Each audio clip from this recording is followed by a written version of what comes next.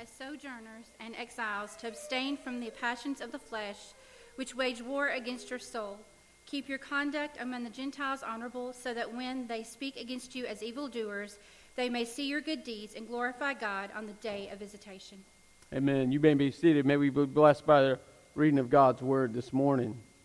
We will actually start in Genesis. We're going to look in Genesis. We'll get back to 1 Peter chapter 2 in a moment. But let's flip over to Genesis chapter 2. Genesis chapter 2 this morning. You may be wondering, why is there a tree up here, not a Christmas tree? Or what is there a tree up here to begin with at all? And so this tree will be our focal point of the morning. It's not alive, but it's kind of a pretty tree. But this will be our focal point this morning. Let's read God's Word. I want to ask this question before I begin the morning as a way to stir our hearts and our minds to what God would have for us. The question I want us all to be able to answer this morning when we leave this place is, how do we live between the trees? So if you're taking notes, that's the question we're going to get to at the very end of the sermon. How do we live between the trees? Let's turn to Genesis chapter 2, verse 7. This is the creation story. At the end of the creation story, it says this: Then God, the Lord God, formed the man of dust from the ground and breathed into his nostrils the breath of life. And the man became a living creature, and the Lord God planted a garden in Eden in the east, and there he put man whom he had formed. And then it says, And out of the ground the Lord God made to spring up every tree that is pleasant to the sight and good for food. The tree of life was in the midst of the garden, and the tree of the knowledge of good and evil. Skip down to verse 15. It says, The Lord God took the man and put him where? In the garden, where? With the tree, to work it and to keep it. And the Lord God commanded him and says, You will surely die. You will surely eat every tree of the garden, but the tree of the knowledge of good and evil you shall not eat. For it is that on that day that you eat it, you will surely die. And then the Lord God said, It is not good for man to be alone, and he made his helper and put her there. And so here at the very start of creation, if you have read chapter 1 is the creation story. And so here God, 6 days makes and creates. And after everything, he said, It is good, it is good, it is good, it is good. And then his last culminating of all creation is you and I. And God, what does God do? He breathes life into us and places us in the garden with the tree. Let's turn over to Revelation chapter 22. You may be thinking this morning, how are we ever going to get to 1 Peter chapter 2? I promise we'll get there. We've got to cover the rest of the Bible first. That was a joke. We promised there's food down waiting for us. I'm not going to go through all 66 books of the Bible. And so here, Revelation chapter 22, the very last chapter of the Word of God. So we have the second chapter of the Word of God. We have the last chapter of the Word of God, and this is what it says. If you know about Revelation, it's where the Apostle Paul, by the Holy Spirit, God has brought him into heaven in the Spirit, and he's observing all that God is and what God does in all of creation, before creation and after creation. And this is what he sees in the very last chapter in chapter 22, verse 1. It says, Then the angel showed me, John, the river of the water of life, bright as crystal, flowing from the throne of God and the Lamb, Jesus, through the middle of the street of the city. This is where God has made the promise that God is going to restore all of creation. There's going to be a new heaven and a new earth. We looked at the first heaven and the first earth in chapter 2 of Genesis. Now we're looking at the new heaven and the new earth in chapter 22 of Revelation. And he says, In the midst of the street of the city, also on either side of the river was what? The tree of life.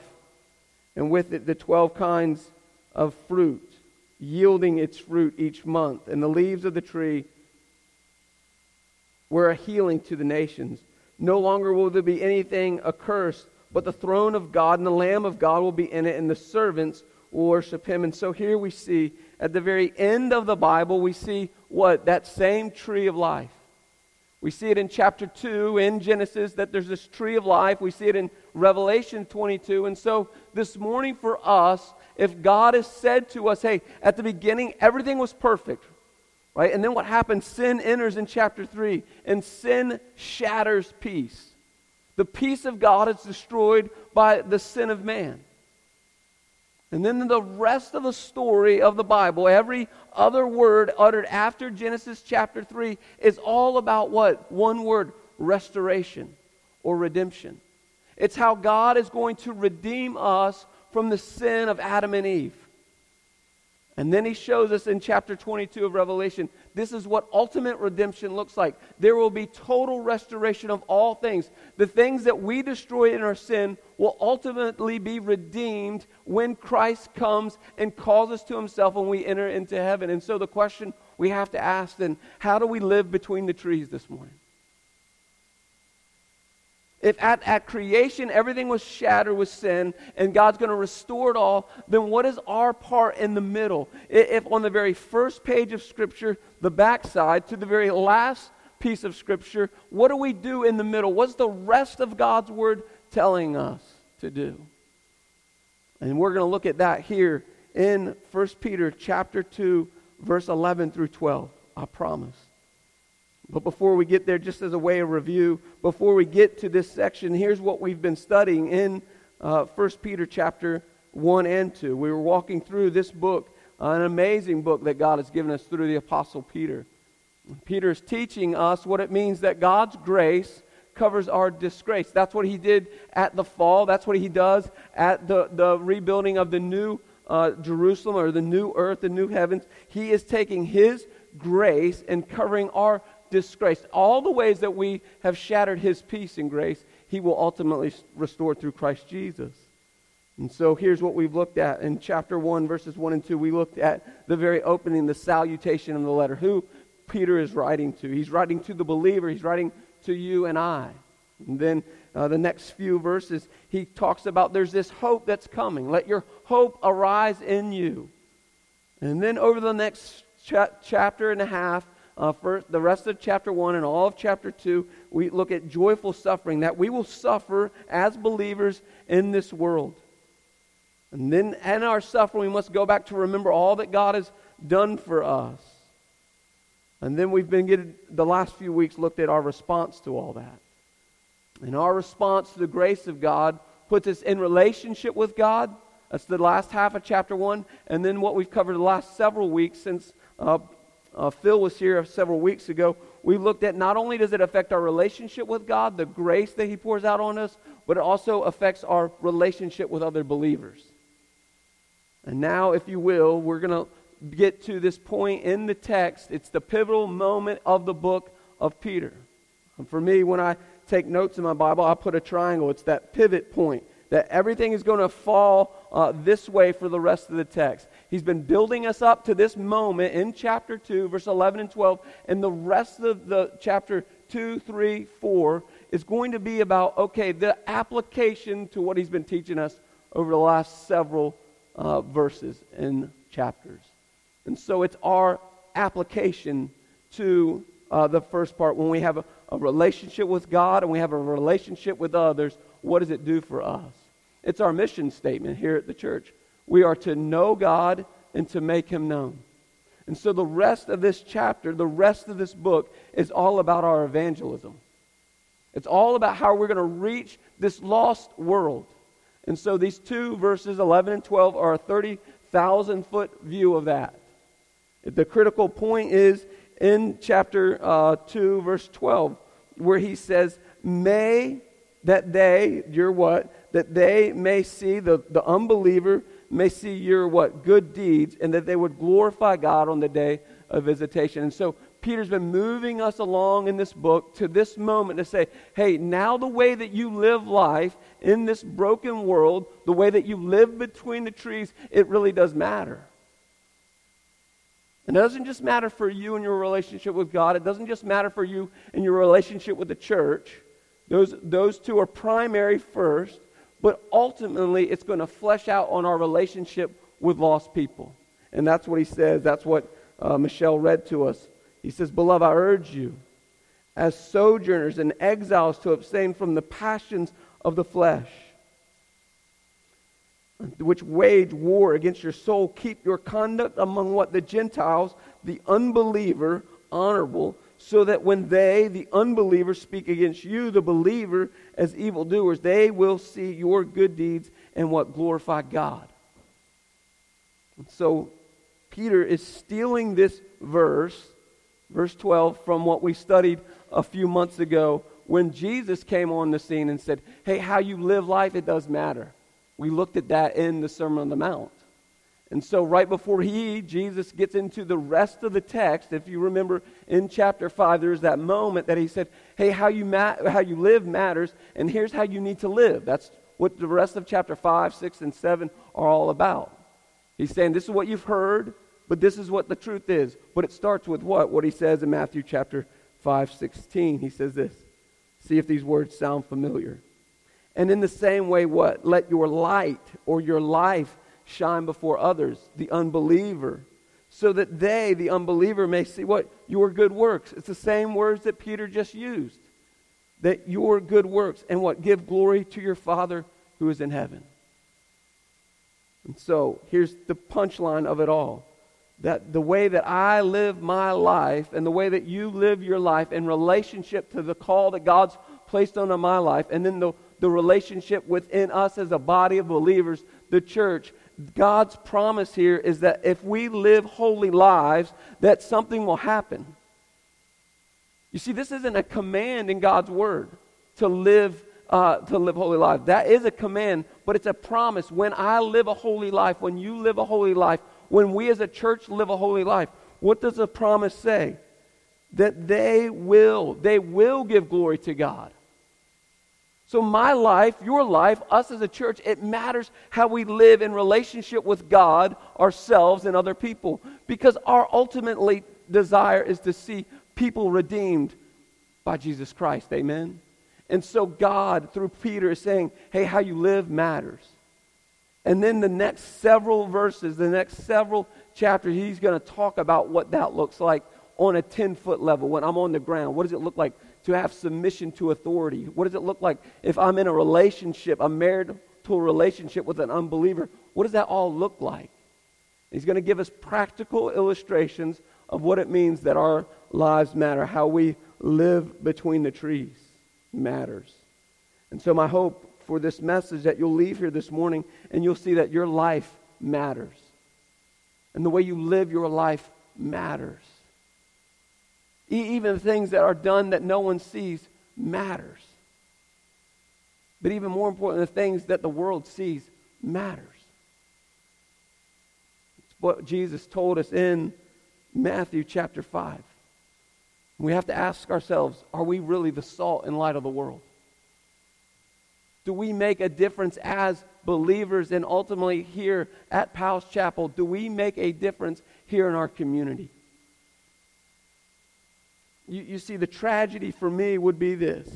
If, God forbid, I've said this from this very pulpit before, if something were to happen to us this morning, if by whatever means something happened to all of us simultaneously, all at the same time, and the people of Powell's Chapel were wiped out from the face of the planet, would our community take notice? Not because there's a burnt building, but because there's individual lives that have made such an impact on our community that no longer are we in our community making that impact. Or do we just come here week in and week out and we go back into the world and we have no eternal impact on the world? That's what we have to ask ourselves. It does matter how we live from Genesis 1 to Revelation 22. It matters how you live between the trees. It matters how I live. It matters ultimately how we as the church live. And Peter's going to say how we do that. And ultimately what that leads us to is that people will give glory to God, that lost people will give glory to God, not just believers. And what he's going to talk about is conversion.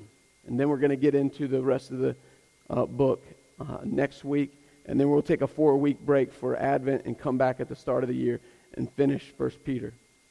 So let's look at what Peter has to say to us, the believer. And the very first words in this section of Scripture is this, the word beloved. Circle that in your Bible. You see, Peter's going to give them some challenging things to do and to play out in their lives. And so he wants them to be reminded of who they belong to. Beloved has everything to do with their relationship with God the Father. So he's reminding them out of the gate, hey, you are still a child of God. You are beloved by the God of the universe. And the side note to that is Peter saying to his audience, hey, and I love you too.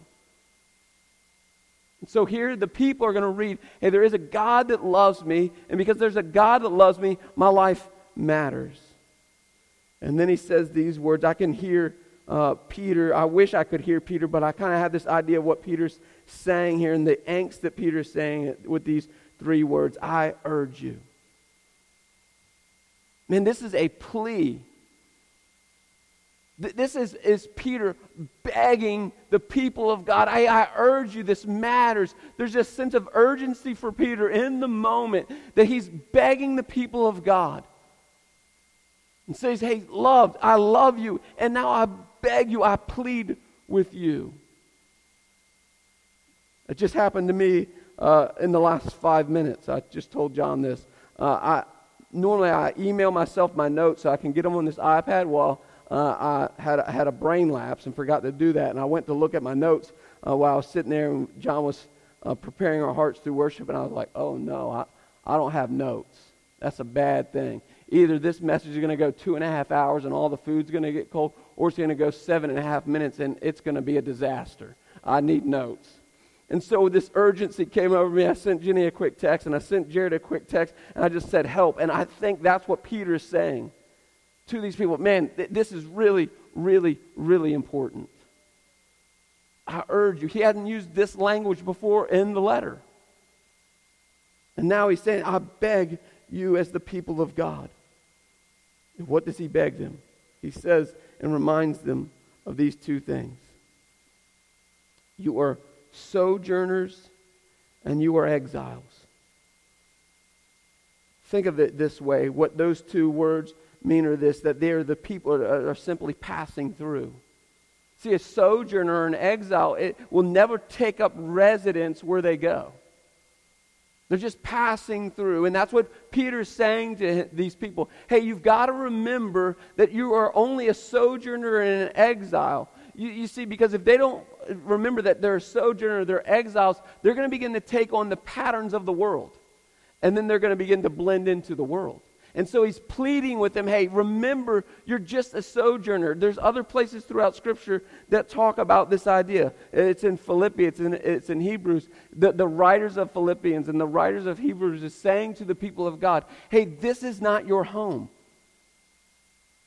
This is not our home, believer, Christian. We do not take up residence here. We are citizens of another kingdom. Here's just a quick story of what that may look like for you and for me. I had a few, maybe I'll give both. The first one is this. When I would go on mission trips, I was just a sojourner in a foreign land. Now, I've been all over the world. And by God's grace and by God's, I'll say goodness, thank God I'm tall. That's God's goodness on me. If you're short, thank God you're short. I just thank God I'm tall. And so I can go into a neighborhood or an airport of a foreign land, and I stick out like a sore thumb. Like, I'm 6'2", I'm real white, I don't blend in. When I went to the Dominican Republic, everyone came up to about my waist, and I was like patting like grown men on the head. I'm like, man, I stick out like a sore thumb. I went to India and did the same thing. I'll bring it here. The very first time I ever went to Jenny's church, I stuck out like a sore thumb. I'll give a quick description of what I look like. Please don't hold this against me. I grew up in the city. I grew up just kind of nomadic anyway, and so I came to a church much like Powell's Chapel in the country. Probably not a house within, 10 miles other than the parsonage. And I went, I walked in the front door, and I looked around, and I was like, one of these are not like the others. I had blonde, spiky hair, I had earrings, and I had an eyebrow ring, and I didn't know, I read the sign, it said, two service, 8:30 and 11. I thought, man, the 11 o'clock's got to be for the guys that are like me and wake up late and stroll into the church. No, it was the traditional service. Now, I walked in, I had a T-shirt, baggy jeans, and flip-flops on. I thought, oh, this is not good. But I often think to myself,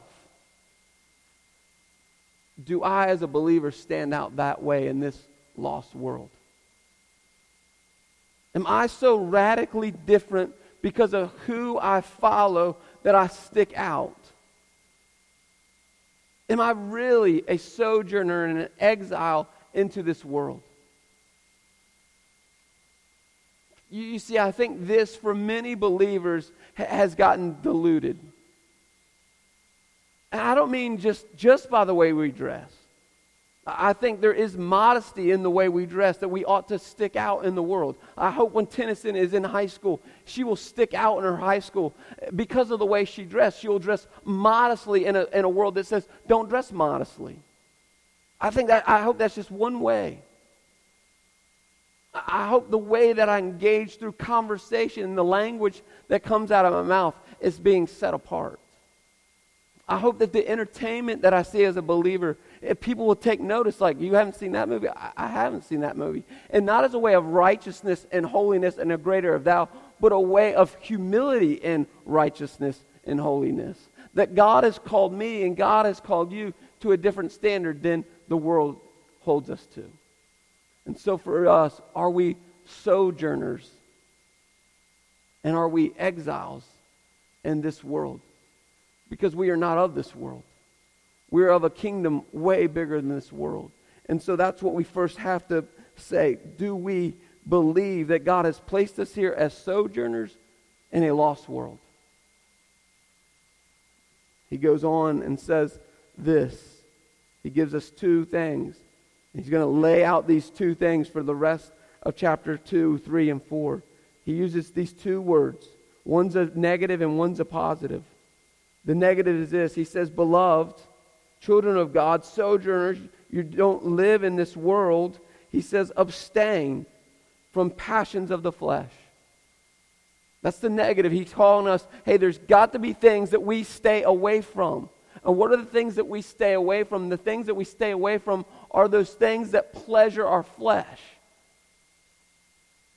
And we've looked at that in length through the rest of the text. And it's just not sexual immorality. That's not what the passions of the flesh means.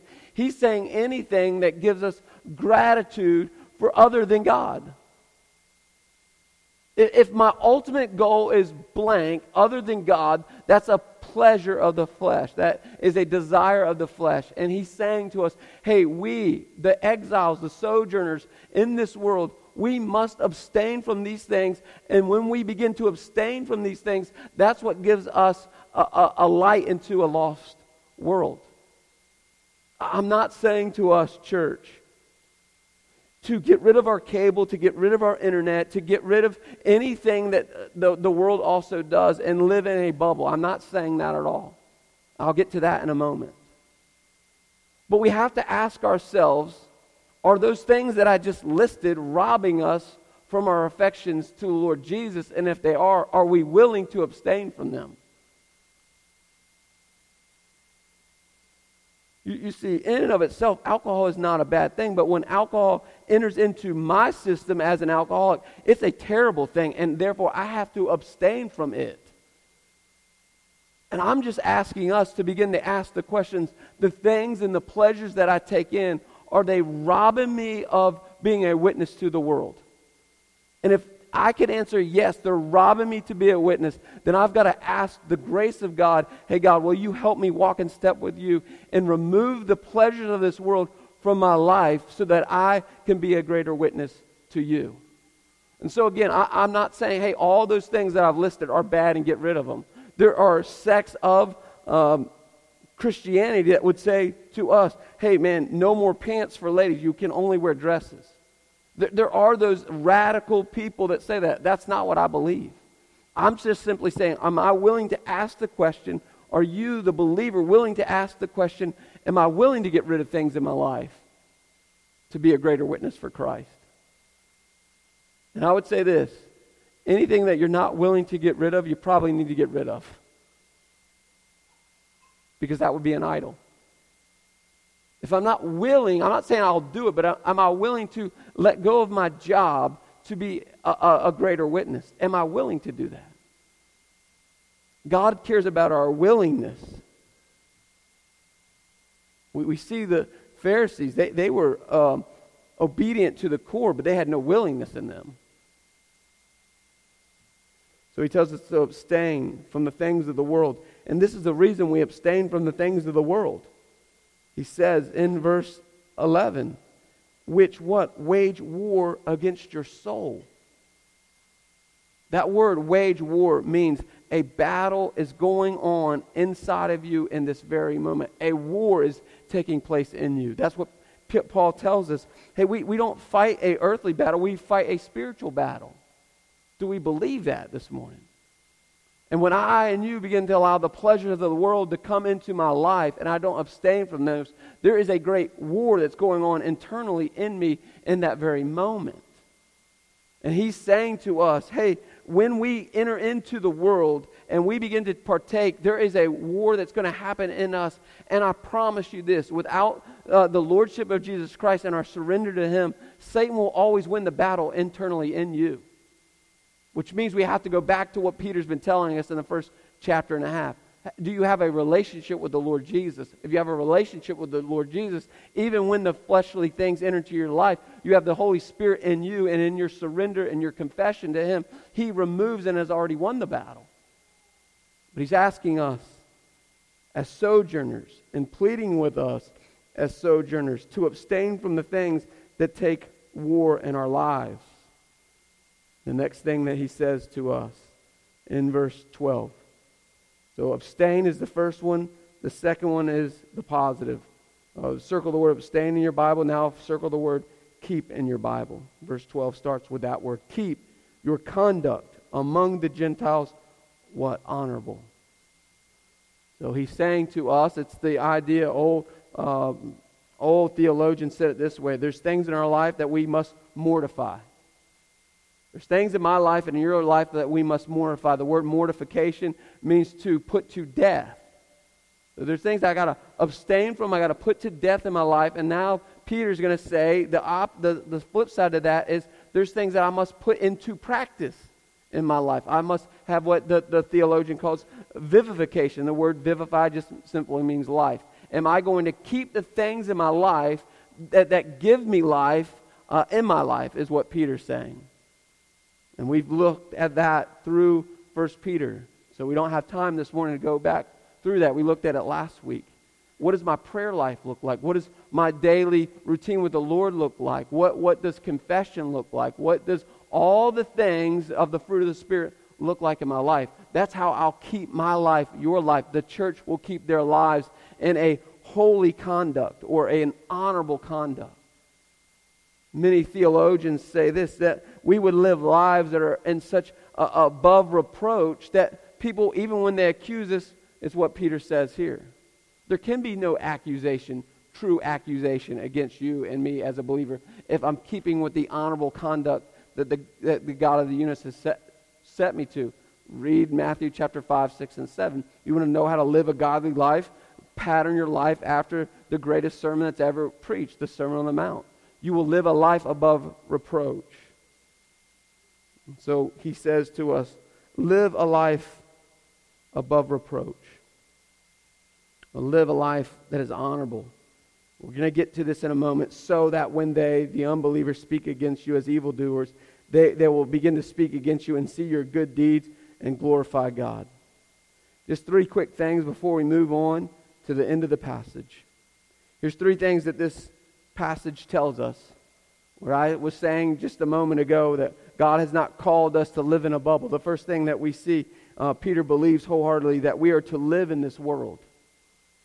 That's what it means to be sojourners and exiles, that God has put us to live here. We have to live in the world. We cannot escape the world. There is a purpose for you to live in the world. So we are not to live in a bubble. We are to live in this world. The second thing that we see as we live in this world will be what he says to us. When they, bring accusation against us. There will be hardship for you and I as believers. It doesn't matter how holy you live your life, there will be hardship. Amen? I mean, the hardship of my life tripled when I came to know Christ. How come? Because the war had already been won in my heart. Satan was already leading me wherever I wanted. I was no threat to him and his kingdom.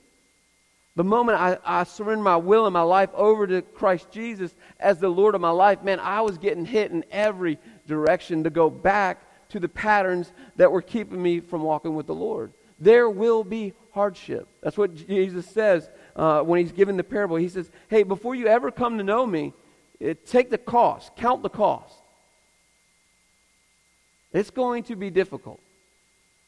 The Christian life is going to be difficult. The Christian life, let me put it this way, is going to be impossible. For you and I to live out the Christian life in and of ourselves is impossible. It will never happen. We need the power of God to live and reign in us so that we are ready to go into battle every moment we step out of these doors in the safety of your own home. There will be hardship, Christian. If you've come to Christ and you think there will be no hardship, I just want to debunk that right out of the gates. It will be hard. The Christian life is impossible. And the last thing that Peter says to us in this passage is this. We are to live, the word honorable there means beautiful lives. I love that translation. We are to live beautiful lives.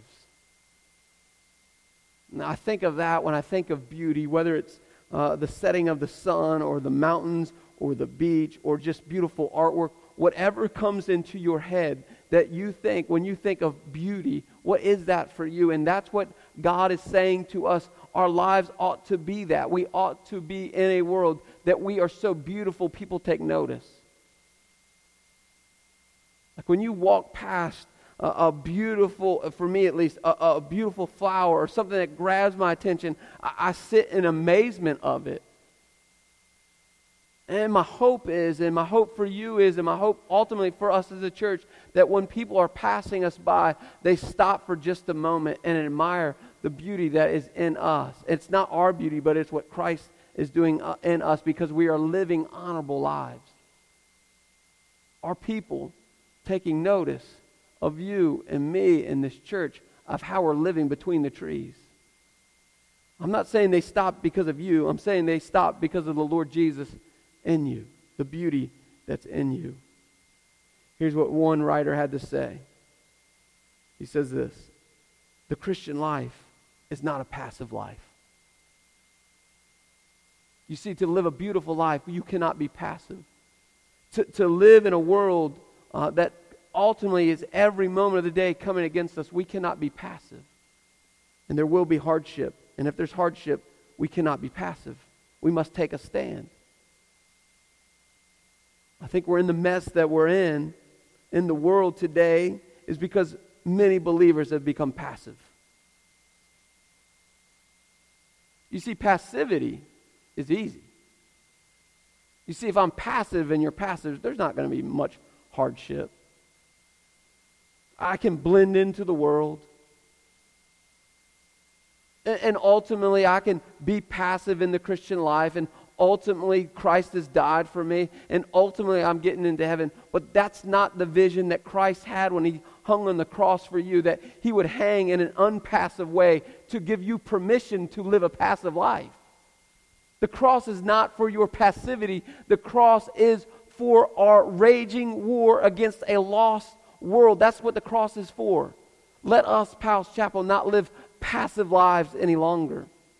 So that what will end with this morning. We are not going to live passive lives between the trees, so that when the unbeliever speaks against you, and it's going to happen, the unbeliever will speak against you, that what ultimately happens, it says that they will see your good deeds and glorify God.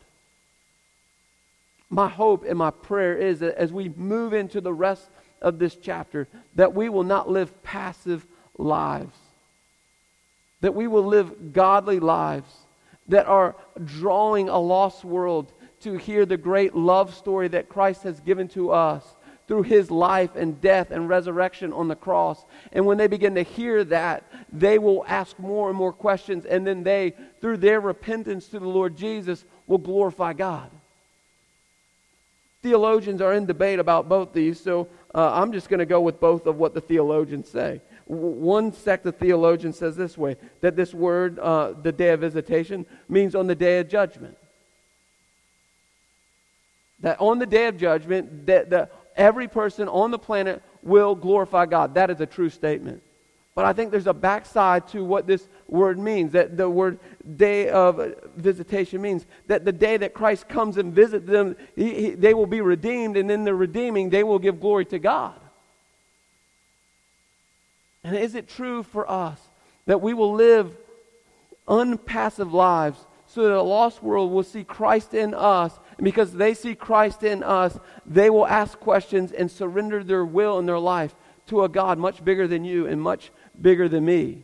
And they will ultimately give glory to God and then get on mission with us, the church, to continue to do that throughout the world. One writer says this, and I'll close with this. St. Francis of Assisi said it this way. He says, proclaim the gospel wherever you go, and when needed, use words. Proclaim the gospel wherever you go. That's what Peter's talking about. And when needed, use words. Let's not be passive as we live between the trees. Let me pray for us. God, I'm so grateful for what you're doing with this book in my life.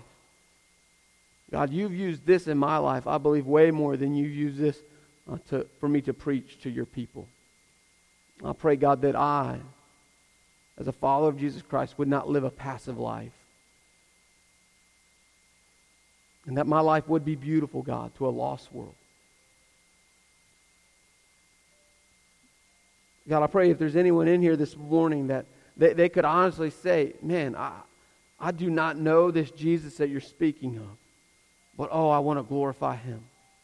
That this morning, God, would be the morning that they would surrender their will and their life over to your care.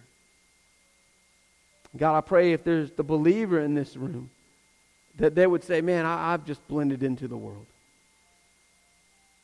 I don't live life that's separate. I live a very passive life in this world. And man, my life isn't very hard because I live passively, and I don't live a very beautiful life. That today, through your Holy Spirit, you would bring deep conviction. And they would confess that to you, God. They confess those things in their life that prevent them from living fully for you. Whatever it is, God. And then, God, I pray for us, ultimately as a church, Palace Chapel Baptist Church, that you would let us be a light and salt into this dark, dark community. Now, many people, God, because of the way that we love you and love each other, would let our good deeds shine in such a way that unbelievers are asking questions. And then through their asking questions would surrender to you. And through surrendering you, they'd give their glory, their ultimate glory to you, that you would get all the glory. We pray that this morning. Continue to lead us this morning.